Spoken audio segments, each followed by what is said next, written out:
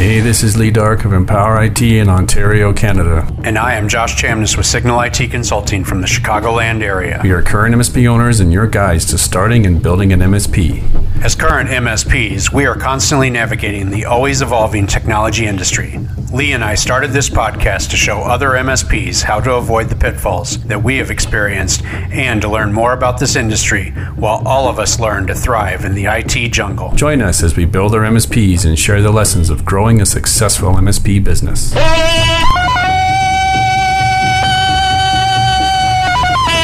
This is the Nimble MSP Show, a podcast for startup MSPs by current MSPs. Your hosts, Josh and Lee, will discuss the challenges and strategies of bootstrapping and growing an MSP business. With interviews and actionable tips, each episode will reveal the secrets and lessons learned by nimble MSP owners all around the world. It's a jungle out there.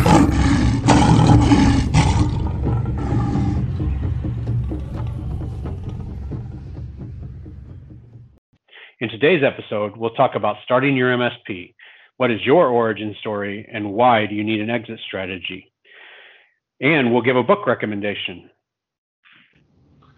Hey Josh, a friend of mine wants to sell his business and he's been in IT for a fair amount of time, 15 plus years. And he said to me, will you buy my business? Because I'd like to retire. And I said, well, how much do you want? And he said, I think about $250,000 over, paid out to me over 4 to 5 years. And I looked at him sideways and I'm like, that's a lot of money. How many contracts do you have? And he's like, well, I don't really have any contracts. And I said, how's business? He said, well, business is a little bit slow right now. So I said to him, you do realize that without any contracts, your business doesn't really have any value. And he kind of found that hard to believe because he hadn't done the research and hadn't really thought about it. And this got me thinking, what would I do if I had to sell? And I came to realize that, I need to have an exit plan. And that exit plan kind of dictates what kind of business I'm going to have. And if I was a one-man band, in the same situation as my friend, I would need to save a lot of cash before I could exit. And if I didn't want to do that, then I would have to build a bigger business and take on all the issues that come with managing staff. And is that something that I really want to do? Yeah, when I first started in this industry about 15 years ago, even then a lot of the MSP gurus, were talking a lot about putting contracts in place and, to build that upfront business profitability and sustainable profitability, as it goes along. Over the beginning, 3 years that I was working in it, we were about 50-50 in a break-fix managed services model. About 3 years in, my boss came to me for the company that I was working for and, asked if I wanted to take this division and move it on my own. And, I took all the clients that had contracts at the time. And for the past 11 years, that is strictly how I've done business, is all on a contract basis, and this has proven to be a very resilient model that I've been able to grow with and sustain my business even through economic downtimes. Lee, can you explain, how you kind of got your start with when you started up Empower IT? Yeah, I was working for a agribusiness company as a software, or as a manager. They were a software company. I was an IT manager. And I was there for, a long time. I had a good relationship with the business owner, and it was good. I really enjoyed it. And then he decided that he needed to exit, and he sold the company. And a U.S. company came along and bought the business. And I knew then that, it was a different flavor, a different feel to the organization. It was a small family company that got bought by a big corporate entity. And I knew that everything was going to change and that it was just not going to be the same. So I decided that I needed to exit. And I spent a lot of time researching and planning my exit and reading about entrepreneurship and trying to figure out exactly, how I would make that jump, how I'd make that transition. And I had the opportunity to do that, which is different for a lot of people. Most people don't have the opportunity to do what I did. And typically what happens, I know from other friends of mine, they started moonlighting, picking up contracts on the side. And that's what led to them having an MSP, where I'm actually I planned it. And I knew that I was going to have money given to me with severance. So that's what enabled me to survive my first year and kind of changed how I entered the industry. Yeah, I'm kind of the opposite of that. I kind of just jumped in and started working for myself. I didn't have a lot of planning that I had done up front. I went along with that and did it as I grew and as I built the business. But that's because I was bored with working in a cubicle from 8 to 5 and not really having a lot of place to grow. And I wanted that exit because I just wanted to have that more responsibility for where I was going, where the company was going, and what I could do within that time frame and keep it going. So Lee, after doing all of your planning and stuff, execute your first few years of your business operation. Yeah, that's an interesting question. One of the first things I did, actually, one of the first struggles is getting that first customer. And I had a vendor that did some work for me that was another MSP. So I reached out to him and I let him know that I was a free agent, and he gave me some work. And it was a great way of getting started. And it kind of leads into the fact that your networking is probably the strongest thing you can do right off the bat. You're not going to start with marketing or anything else like that. You need to work your connections to get that first customer, and you've got to double down and focus on that really hard. So after I got that first customer and I was starting to do work, a bunch of different contract work, it became apparent that I was going to top out really quick. I got to about 75K, and then I started to really feel the pinch of trying to find new work, executing the work, getting things done, and rinse and repeating that cycle. And it was I'm like, oh, this is just not going to work. And in some months there's money coming in, and other months money's not coming in, and it's not consistent. So I started reading and listening to the gurus in the MSP marketing space, signed up for some of their stuff, and basically learned to create my first MSP contract. I went out, found some new customers, sold my first MSP contract, and from then I decided that I was going to be 100% MSP. I stopped doing break-fix work, and now I have a core of MRR and project work in my business, and this has really enabled me to take myself to a different level. I've been able to hire my first tech in the last year, and when COVID hit, having that MRR was critical to allowing me to survive. Ironically, the person that helped me out at the beginning, they're not an MSP, so to speak.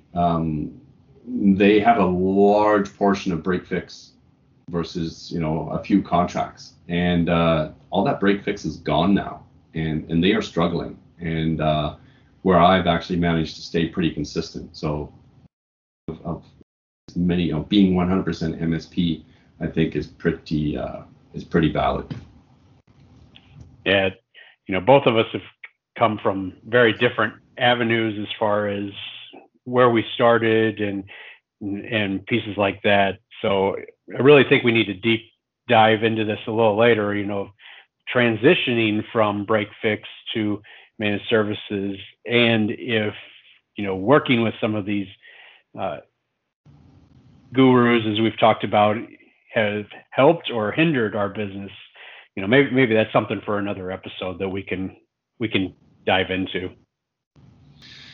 Yeah, sure. Another topic that kind of comes to mind is you and I have both been hearing in our circles about the big switchover that's happening or coming with COVID. And, you've got some experience in that. And I know me, not so much. Things have been pretty steady for me, but there's been a lot of talk out there about MSPs that are going to lose their customers to more aggressive MSPs that are going to come in and clean up after them because they didn't really do a good job. I think the same really applies to the vendors in our space as well. I feel that there's going to be a bit of a vendor shakeout with COVID. I know that I'm certainly evaluating my vendors. I've made some changes, and I've gotten rid of the ones that I don't think really deliver a lot of value to the business. Sometimes we're very much a Me Too industry, and when you see that other people are using this particular product to deliver services, you think, oh, I've got to have that too. And the thought that I've had now is, I really need to dial down what I'm doing to maximize my profitability and not worry about just delivering a service with a vendor just because I can. And, some of the vendors that are out in the space are awesome. They're really supportive. I meet with my reps all the time, and they offer a lot of value to me. And then there are other vendors that I've had that, they've got a product that's okay, it works, but they're really not delivering great value. And it makes me question, why I have them. And those are the ones that I've actually been pruning off. Yeah, I'm working on the pruning of vendors myself. There's been a lot of them that I've used over the course of time that made sense for me back whenever I was first building up some of my client base, but some of them, they don't fit my model of where I'm looking to go, over the next 3 to 5 years at this point. So really working on that myself. As you mentioned, I am personally seeing a lot of the turnover from getting prospects in the door right now for companies that did have problems with their managed service provider in falling down on the job during COVID. So that switch is real, and it is going on out there. It's not just word speak there. That is actually happening out in the wild. Yeah, it kind of brings up a good point about building relationships with your vendors. And that's a really good point. And I think that's probably something we can address on another day. Something else I wanted to talk to you about, Josh, is relationships. And the importance of a relationship and how that affected starting up. I know when I started up, my wife wasn't 100% convinced. And she gave me a lot of pushback. And that's something that can really, if you're starting out and you don't really know what you're doing, it can kind of hit your self-perception, and it can hit your confidence because you need to be successful and you don't have any, there's no backup. You have to go out and find another job, and that's just as hard as finding that first customer. So you really burnt your ship and you have to move forward. And whether you succeed or fail, it's totally up to you, and that can be really daunting. Yeah, this kind of makes me think of the what people think I do meme, that's out there. Of my wife looks at it and sees that this is my job. I view it this way. My family feels that it's this way, and kind of reminds me of whenever I started my first company, almost 20 years ago. Of that, I was the same as you. I didn't have a lot of support with my wife and my family at that time, and it really made me struggle in how I did things. Whenever I started my current company, though, I had full buy-in and full support from my wife, my family, everything. So, were you able to, ask any of your friends or extended family, about starting up your business whenever you started Empower? Yeah, you'll be tempted to talk to your family and friends about starting a business, but more than likely it's probably just going to hold you back. unless you've got somebody who runs a business in your family or is an entrepreneur, you got those as a great resource. If you don't have that in your business, then you're gonna be held back. You're gonna get cautioned that there's too much risk. That you should really just get a job. But running a business is all about risk, and it's not only risk for you, but it's also the risk for your customers, and you really just got to manage it. The other people that had an impact on me are the naysayers.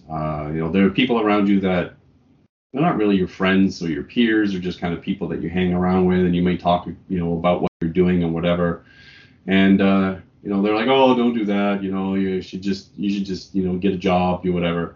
They don't really do it out of maliciousness. But really, this comes from a place of fear, because you're hanging out with these people, and probably as you become successful, more than likely you're not going to be hanging out with them anymore.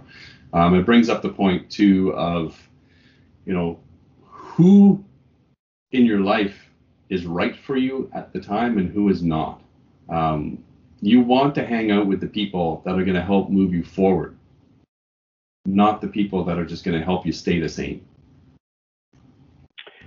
Yeah, you and I have had a recent conversation outside of this, about being driven versus, waiting on things to come to you. And honestly, I personally take the naysayers as people that did me a favor. You hear a lot of different stories about people who have started successful businesses, or even professional athletes that take what naysayers put out there to them, and they use that to almost make them a villain in their own story, so that they expand their capabilities to even continue to go higher and higher. And as they're going through that journey, they will make a villain out of anything. It doesn't necessarily have to be a person to be that villain. They will set up an object just to keep them climbing up the ladder to the next stage of their journey over and over again. So I really find those stories fascinating and interesting, and can view that in my own journey as well, that has helped me quite a bit. Yeah, that's a pretty cool concept. Like the hero's journey. We are kind of heroes in a way. Fighting that villain to get to the next level and solve a problem, and undergoing a transformation. And I can definitely say that I'm not the same person I was when I started a business. My views and perspectives have completely changed, for sure. When I started, I still had an employee mindset. You still think. You try to manage your business like you're managing a job. Like you pretend that you report to somebody else that doesn't really exist, but you're just, tackling it like 9 to 5 every day. And it's really not the right mindset. You have to be careful that you don't get trapped just executing stuff day in and day out. You really need to start to think about working on your business instead of in your business, and making that progression from the employee mindset to a business owner's mindset. And it's a difficult transition, and I still find myself getting caught back where I thinking, oh, I'm acting more like an employee than the business owner. So yeah, it's definitely a required transformation, for sure.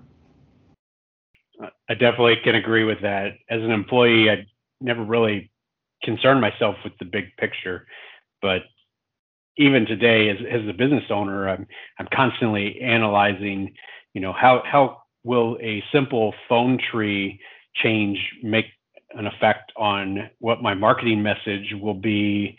And it's definitely a great mindset, and I feel very comfortable in making those choices a lot more now than I did whenever I first started out. Yeah, it's one of those things that gets you thinking. All these little tweaks and changes and trying to optimize stuff And I find it kind of leads it back to, again, the psychological aspects of running a business, because it's so overwhelming. There's so much to know. There's so much to do. And you feel kind of alone a little bit. And, one of the things that I struggle with is like, am I doing the right thing? Should I be doing this? Is this the right information? And I think this kind of leads to finding a peer group to really help yourself be successful. And if you can find somebody or a small group of people and get their feedback, that can take you to a whole different level. The books are helpful. As I said, I did read books, and I highly recommend that you do read. But one of the problems with books, it's the same with social media, it's the same with news. We tend to consume things that confirm the way that we think. So if you stick with books completely and don't speak to other people, then you're going to naturally build in confirmation bias into your business, which could take you out into the weeds. Yeah, I agree with that completely. It sometimes is not cheap to join a peer group, or to, an easy way to find a peer group. But that's where you and I connected, and why we started this podcast, to try to be able to help other MSPs, one-man bands, be able to do that. But the one thing that I would caution is to not look at jumping into just any peer group that you find out there.